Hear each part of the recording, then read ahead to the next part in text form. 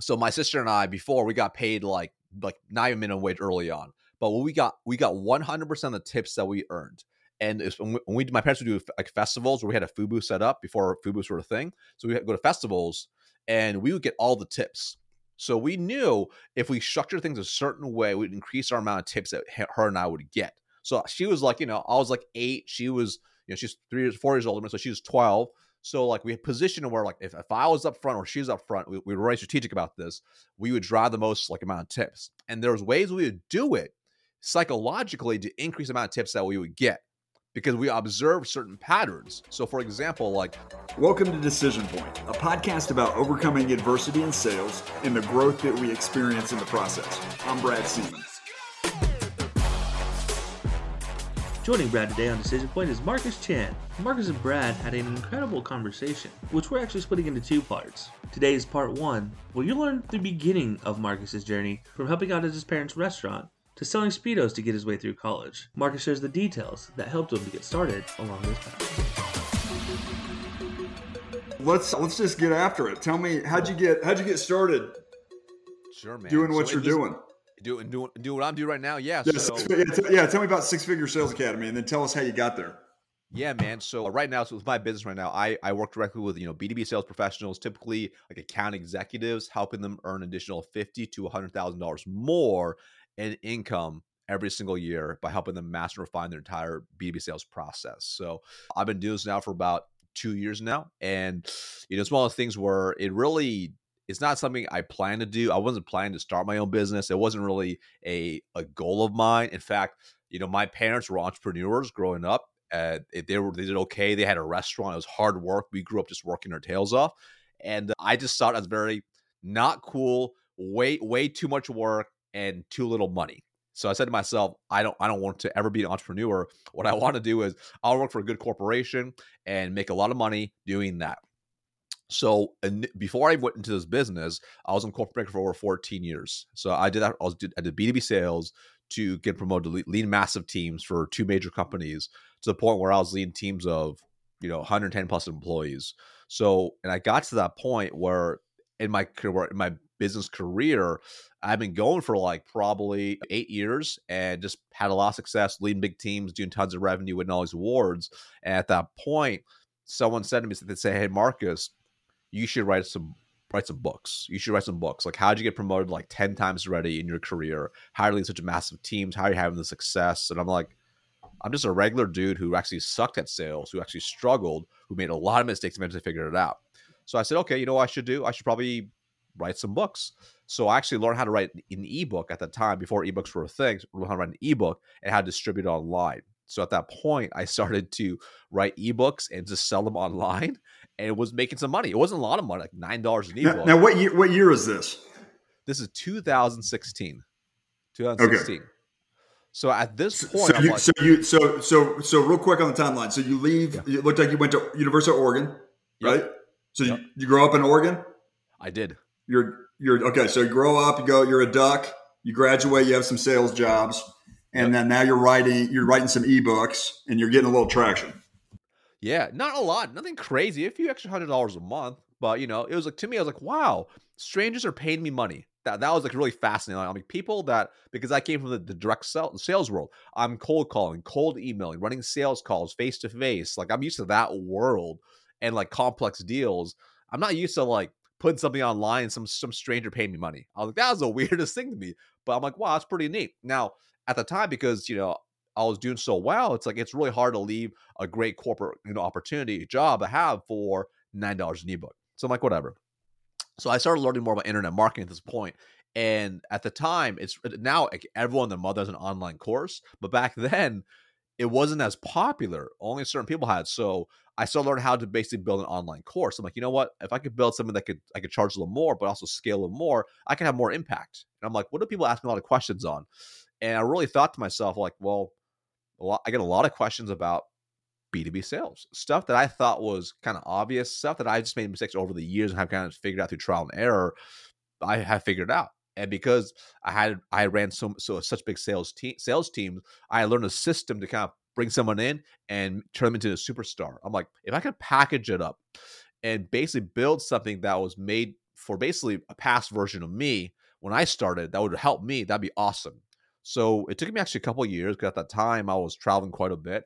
I mean, I was in hotel room like at least 100 nights a year, big sales org. And in my free time, I built this course. It took me 2 years to build it out. I built out this B2B sales course A to Z. Spent 2 years doing that. Did a really soft launch in like early 2019 just to see what would happen. Like at this point, I'm like, crap, did I just waste like So are you doing 2 years of my anything on life? LinkedIn, or you're just being a sales guy? You're writing this ebook. Are you trying to prep it up for like a big launch, or like what's the launch No. party?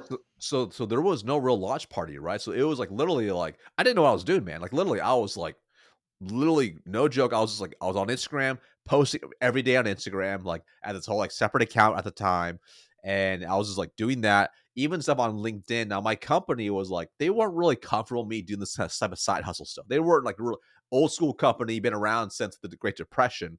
They weren't Now all about me trying to build a Is social this brand. Cintas? Yes, Is that where you're yes. at? I got a It- super funny story to tell you about Cintas, but keep talking, and then we'll as we transition yeah. subjects, I'm going to tell you this really funny. It's an entrepreneurial Cool. story that involves somebody that worked at Cintas. Awesome, man. So anyway, they were like, on LinkedIn, I was very careful, like because I just didn't like I don't want them to misunderstand, and I had a big role and big responsibilities, and people knew me, so I had a lot of influence too. So I'm like, all right, I gotta be careful here. So it was pretty much just like Instagram I had other like little lead magnets I had built, right? So I had a very small email list, like 300 people on the email list, and I remember like I remember like getting down with it. I'm like, oh crap, did I just literally waste 2 years of my life building this? Does anyone even want this? Just like sent to the email list, put it on Instagram, woke up, made $2,000 overnight. And I'm like, oh, wow. Like, this actually worked, you know? And I'm like, that's So actually, that's kind of crazy. So you launched it on Instagram. yeah, Instagram. Like, it's like I put it on Instagram. I think we still had swipe up links back then too. So like swipe up links, like, I put it to my email list, right? There was no real launch. I mean, it was just like I didn't know what I was doing. All right, and I was like, it was like a kind of a launch. Now, what I also did I tried a little bit later on after that was like a 3-video sequence that I had learned from somebody else. But from there was an aha at that moment though. That was like the whoa, I can do something with this. And you get to a point where I'm like, you know what, this is pretty cool. But if I want to make more impact across the board to more people outside of my organization, I have to go beyond this company. Right. That's the only way. Because they weren't really cool with me building a bigger brand and doing these things. That's just not their style. Okay, so So are you getting brushback from your boss then? Are they like, hey, no. hey Marcus, I was on Instagram over the weekend. I saw, I've been following you. Corporate's telling me that you got to stop doing all these videos. No, So no, what no. was happening? No. It's more of like the unspoken stuff. It's like Okay. how like every company has like unspoken norms. They don't post it Yeah. anywhere. It's just like, Yeah. oh, so I see what you're doing. Interesting. What's your plan with that? What's going on with that? Just kind of like that. Like, all right, I read between the lines what you're saying here. So, You can't really tell your boss, hey, don't judge me, bro. right. So I planned it out, right? 'Cause at that point, I'm like, you know what? Like, let me kind of if I'm making a move and go all in on this business, I need to be strategic with it. So it took me about 9 months to plan it all out because I had a few things I needed to fall into place. Like number one, I had my President's Club Awards show, which is like a top elite trip. I had my free trip, to 5-star resort in August. I wanted that. That was a free trip. I had a bunch of stock that I was going to invest. We had an earnings call coming up. So I had all these things that I knew were going to skyrocket the stock. So I'm like, part of my exit, I want to make sure I cash out and roll out too. So I wait till like the earnings call in September 2019. Once it hit, stock went up, cashed out, I rolled out the following week. And I went all into business. So I've been doing it for 2 years now. It's been an incredible journey. There's ups and downs like anything else, but it's been a lot of fun having a lot of impact across the world. So there's a guy here in Indianapolis named Michael Crafton. He owns what's essentially, at this point, a pretty large HVAC business, but he started out cleaning hoods in the restaurant. So if you grew up in the restaurant, the guys will come over and they'll clean the hoods and they'll clean all the grease traps. And so he's working at Cintas, and he's got a couple buddies that went to college with, and they're all working there. And one night they go down to this area in Indianapolis called Broad Ripple, and they have a couple too many drinks. And while they're drinking, they're like, hey, why don't we just quit our job at Cintas and we're just going to all start our own thing tomorrow? And so they're like, yeah, that's awesome. So I think there was maybe 5 or 6 of these guys, and they all agree that they're going to quit their job, and they say, hey, we're going to show up. We're going to show up tomorrow. We're going to quit our job. So he goes in, Oh, he quits his job. Nobody else quits their job. He's the only one that quits their job. And so when he gets home that day, he's like, hey, did you all call in? And they're like, no, we didn't quit. And so he ends up quitting. So now he's got to decide what he's going to do. So he said, this is awesome. This is awesome. Like 22-year-old entrepreneur logic. So he says, okay, here's what I did. He's like, one summer I worked he played football at IU. He's like, one summer I worked with a buddy, and we worked for a guy who lived in Ohio, and he had a business cleaning hoods in the restaurants, and he had a huge house. And I just thought, man, this guy is rich. And so I'm gonna do that. So he went down to the Broad Ripple Public Library. So this is like, kind of dawn of I think it's like 2008. He goes down and he gets a book on how to clean a hood. And he said he printed out he laid it on the copier. He prints out all the copies. Yeah. And he said he got a suit on, and he just went around and he said, I showed up at the back door with a suit on of all these restaurants, and they immediately let me in because they thought I was an inspector. And so now I'm in the restaurant, and I start pitching him, and he's like, I got my first deal. And he's like, Brad, I kid you not. I went in there, I sat down, and I laid out. He's like, I got Scotch tape, and I laid out how to clean the hood instructions. Yeah. And then I just went down and I cleaned it just like the instruction did. So now he owns a $35 million business cleaning hoods. That's amazing. But it all started at Cintas. So yeah, man. I mean, typically the people that hire Cintas, they're pretty gritty, right? They're gritty, like the Cintas guys are gritty. Yeah, oh yeah. I mean, typically because it's not easy. It's a grind for sure.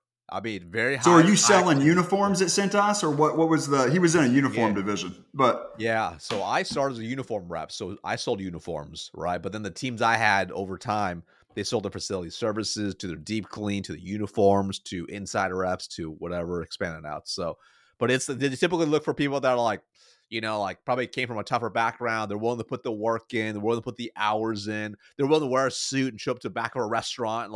That's the type of people they love to hire, because they're going to do whatever it takes. This guy was hard. His name's Michael Crafton, and he's awesome. He's hardcore, man. He was not playing around. He put a suit on. He showed up back there, and he got his first deal, and he just printed out the how-to instructions for the library and got after it. I love it. That's awesome. That is awesome.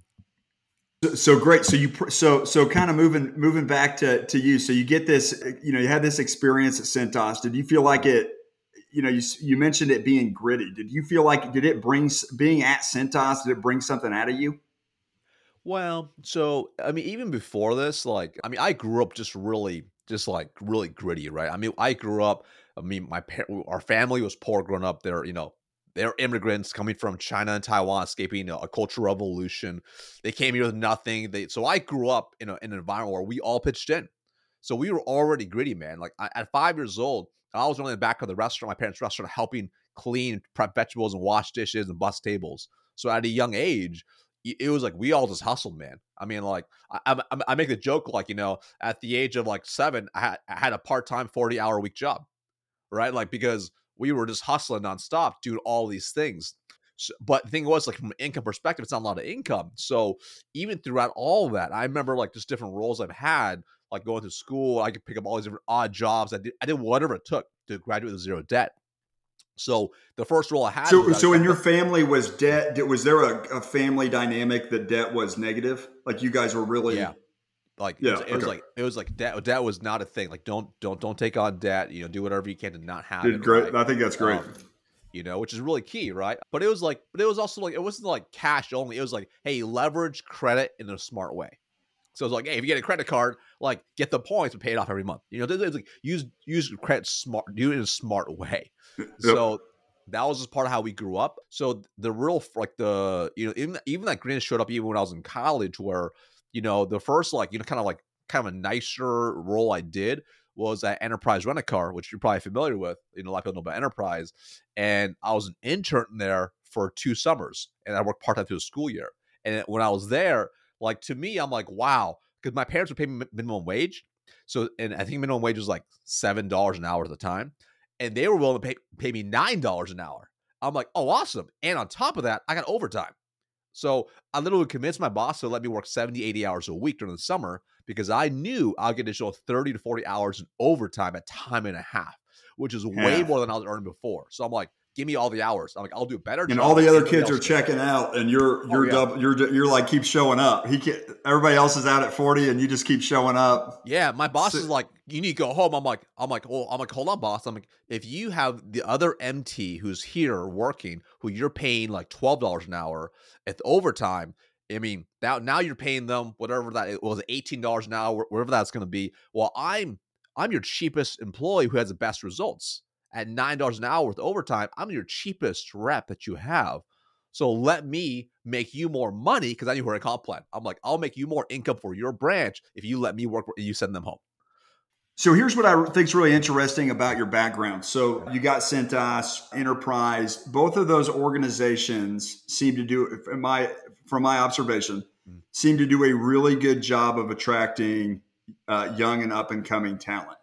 Yeah. What do you contribute that to? And as somebody that worked at both of those places, because I would say, if I see Cintas or I see Enterprise on somebody's LinkedIn account, I know that they've been identified. They've been Yep. like Enterprise and Cintas identified something in you before you knew it was in yourself.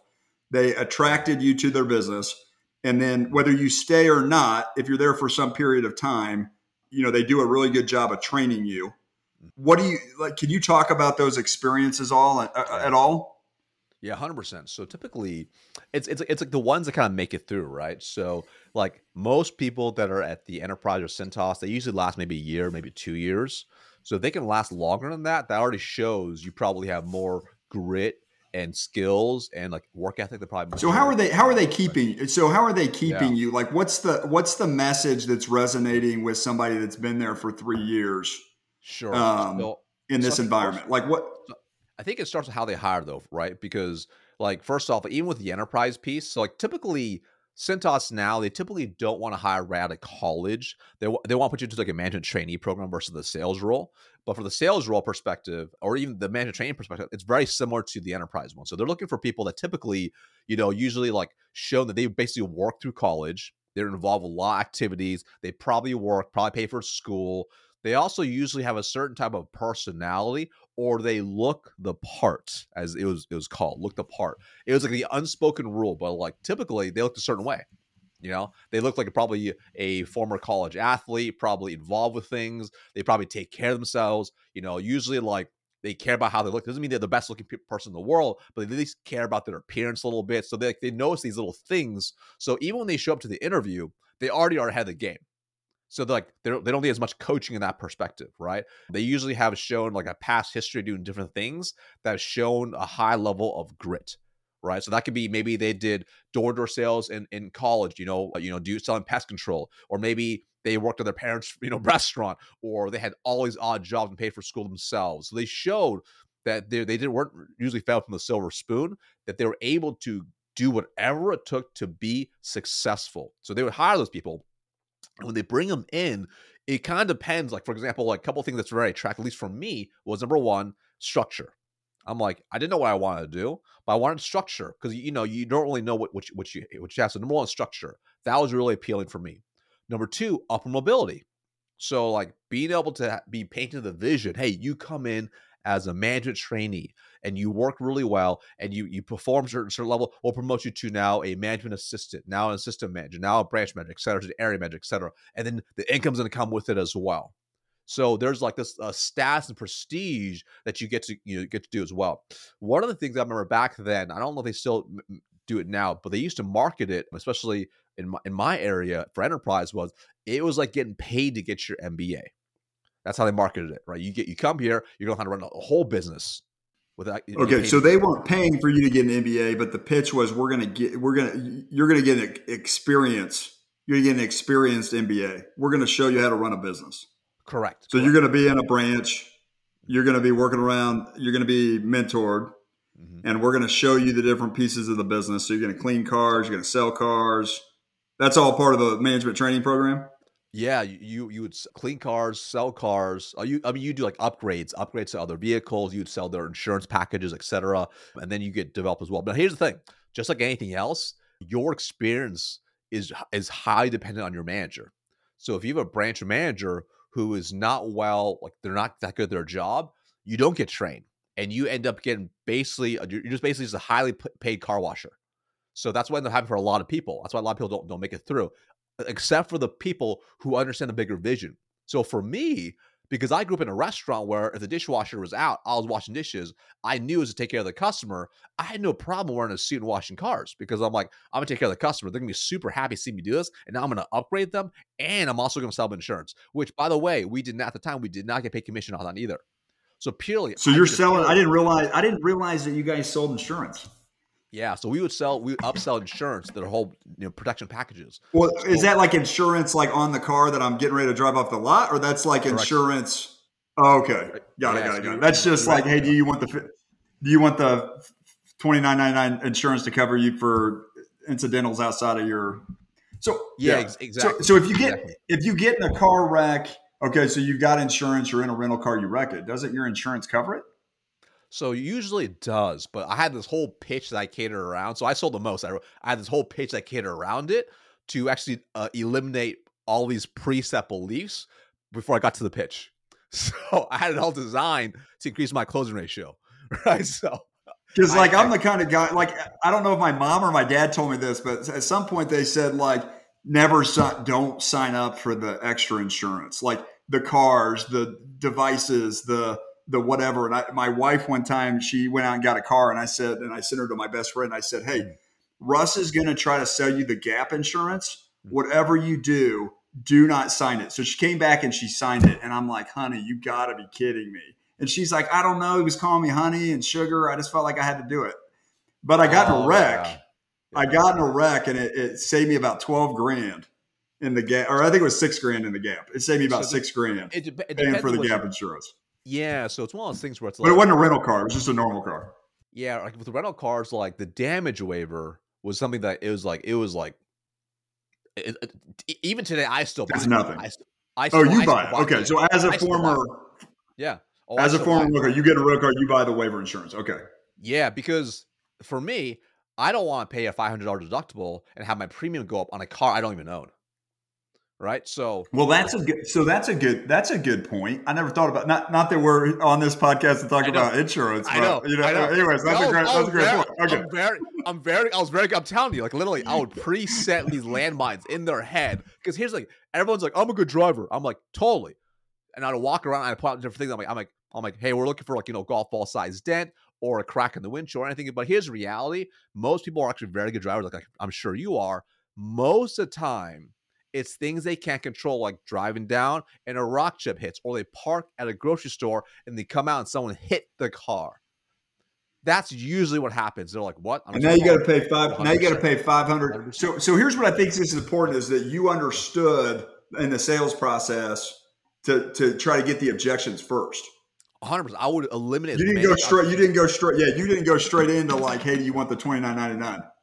Oh no, not at all. Now, when you're in the airport, it's a little bit different because they can't walk around the car. So I would pre-seed and future pace them around the car. I didn't realize I was doing that. I just kind of figured it out. I'm like, oh, this really works. When I kind of tell them these things, they're like, before they got to the code, like, oh, like okay, cool. Like I don't want to get in an accident. I'm like, cool. Let me show you how I can help you.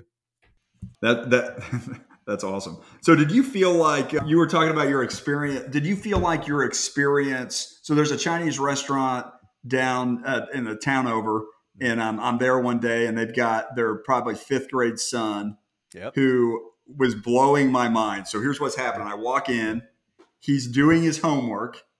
He's running the cash register. He's talking to mom, and he's on the phone. And I was like, bro, you're hired. How old are you? 12? I was like, do you want a job? I mean, I was blown away. I mean, this kid's 5th grade. He was just buttoned up.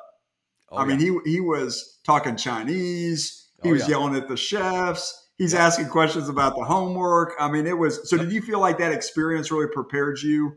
Because I'm guessing that's kind of how it was, right? You're up the front desk, mom and dad everything, man. They speak English? They do much better now, but at the time they weren't as good. So it 100% did. I mean, you learn so much about just like life and business and everything, right? I mean, even like I didn't realize, but I will learn all these things just because of my experience there that prepared me for the future. So, for example, so my sister and I, before we got paid like not even minimum wage early on, but when we got 100% of the tips that we earned. And it's when my parents would do like festivals where we had a food booth set up before food booths were a thing. So we had to go to festivals and we would get all the tips. So we knew if we structured things a certain way, we'd increase our amount of tips that her and I would get. So she was like, I was like 8. She was, she's 4 years older, so she was 12. So like we positioned where like if I was up front or she's up front, we were very strategic about this. We would drive the most like amount of tips, and there's ways we would do it psychologically to increase the amount of tips that we would get because we observed certain patterns. So for example, like the smallest things. For example, we knew if there was a big sign on the tip jar at the front, then number one, they would see it. That was the first thing. It was right in front. Number two, when they gave us their cash, or they gave us a cash, it's a $20 bill. Let's say that in the mail is $12. We take the $20 bill, say out of 20, instead of just put it into the till, we had like a little rock, and we would actually put it like on the top of the till, put the rock on top so they could see the 20, which is right behind the tip jar. Then what's the significance of the rock? They would look at it. They'll look at it. Oh, okay. The rock. They're going to look at it. Because I've seen that before. Okay. I've seen the rock. But also, it's like, it's windy. If it's windy, let them blow away. So you want it visible. Yeah. There's a couple different. Number one, sometimes people would say, "Oh, I gave you a 20, and you don't give me 10 for a 10." They would lie. So when they can see the money, it eliminates that issue. So we use the rock, hold it down, they can see it. Tip jar's right in front. We take out the change. Let's say it's $8 and change. So then I would take a step back. So I'll say out of 20, 12 and out of 20, they have to lean forward now with their hand, which is I'll step back so the hand's right over the tip jar. And then I'll slow play the count. 12 and 13, 14. And did anybody teach you this, or you're just learning this? No, this is just okay. See, this is what I love. This is what I love about why I think it's so important for your kids to work in the business. Totally. Like, think about the education that you got. No, 100%. So like we would get like some of these nights it'd be like $200 in tips. So she'd get 100, I get 100. I'm like 8 years old. She's like 12. So we some of these weekends we can make a couple $100, and we get to take that money and have that extra money. It was nice. I wouldn't look. Obviously, there's child labor laws in each state to protect abuse, right? Yeah. But I look. I have a 12-year-old kid that could very well run a restaurant. He needs. He could work a couple hours. He would do a great job. I just think it's super important. I just think we're robbing our. Look, I get. I want to be careful here because I understand that people abuse. You don't want a child to be abused, but there's a line between abuse and giving them some exposure that's important. 100%. These develop so many life skills that maybe at the time I really didn't appreciate until I was older. Like becoming older and being able to secure more job offers as a college graduate because I could relay specific situations to the experience they're looking for, put me ahead of everybody else. Well, everyone else is like, well, I kind of work at the Gap for like a couple hours a week. I'm like, let me explain to you what I had to do to pay for school. And they're like, oh my God, like, let me explain to you. So tell me about school. What did you have to do to pay for school? So first off, the first thing I did was, so my parents were awesome. They said, Marcus, you can go to any college that you want as long as you pay for it. I said, fantastic, great. So first thing I did was, I'll go to University of Oregon because it's in state, right? I'm like, let me go. And I started applying for as many scholarships as possible. All right. And I was applying like literally everywhere. Right. And then you go for all these scholarships. And it wasn't as easy back then as it is today. So I did as many as I could, got rejected literally hundreds of times, eventually got enough money to cover just tuition. But this doesn't cover anything else, whether it was books, other fees, or anything else. So I'm like, okay. But you got a scholarship that covered at least the big portion, right? The big portion. Yeah. So then my initial plan was actually to work at my parents' restaurant to basically pay for college for anything else. But then they sold the restaurant in 2002, which actually did me a huge solid because it forced me to go get a different job. So I'm like, okay, I guess I'll do that. So the first job I got was at a Speedo store selling Speedos and Speedo accessories. So that was a ton of fun doing that because I was a competitive swimmer growing up. So it made perfect sense. Okay. So So that was like, I worked maybe 10, 20 hours during the week, but on some weekends they would have a swim meet, and I would drive I wake up at 3 in the morning, drive a couple hours, set up stands at a swim meet, sling Speedos for 12 to 14 hours. Then I'd drive back home in a couple hours and then do it again the next day. So that was an Dude, extra, 20, 30, 40 hours a week, I'd do, overall I, for the week, depending on how long the meet was. I love the boost sales. So like Yeah. my first kind of money making deal was I made necklaces. And so Yeah. I worked a state fair and some concerts, and Yeah. I'm probably 12. And I Yeah. loved just like the hustle, right? Like you're Yeah. trading, this necklace, that necklace, you're trading which beads you want on it. You're exchanging cash. You're like so like when I go, my kid plays lacrosse and they bring these kids in from Connecticut to sell these lacrosse t-shirts. And I get just totally just a total high watching Yeah. these kids selling the t-shirts, like just the whole movement. You got Oh, yeah. people grabbing stuff. I love it. It's like Oh, I yeah. love it. Yeah. So that was also, I did that. And then I also did part-time assistant swim coaching as well. So during swim season for like high school, I would go and like coach that as well. And then, I'll just do like random odd. And I work for my parents. They also had festivals still. So they sold the restaurant, but they still did festivals too. So they owned the titles to the rights to that. So we would do festivals as well on some of the weekends. So it was a mix of all of the above. And then finally my junior year, I was like, cause this is all minimum wage at this point. And I was going to graduate in a couple of years. I'm like, okay, I need to like try to get some sort of internship or do something that's going to, hopefully like lead me to a real career. Because I don't want to own a restaurant. I don't want to sell Speedos for the rest of my life. And that's when I was at the career fair. I remember like going to the career fair and looking at all the internships. And I was going around wore suit, like went to like as many. I had one suit I got, one suit. Well, that same suit went to like every possible booth in there to see what they had to offer, and started applying for these for these internships. And that's what I got offered the enterprise one. And that's when I first started enterprise. That was my first, like, wear a shirt and tie, get to show up, felt good about myself, right? I used to have sideburns. Like, I cut my sideburns off because they wanted to keep That's them up. awesome. I mean, I was So you're pumped, clean man. and slick now, but you had Oh, some yeah. sweet Yeah. some sideburns. I love it. Oh, yeah. So that was a ton of fun. But that's how I paid for college, just doing that and just working on stuff to make sure I graduated zero debt.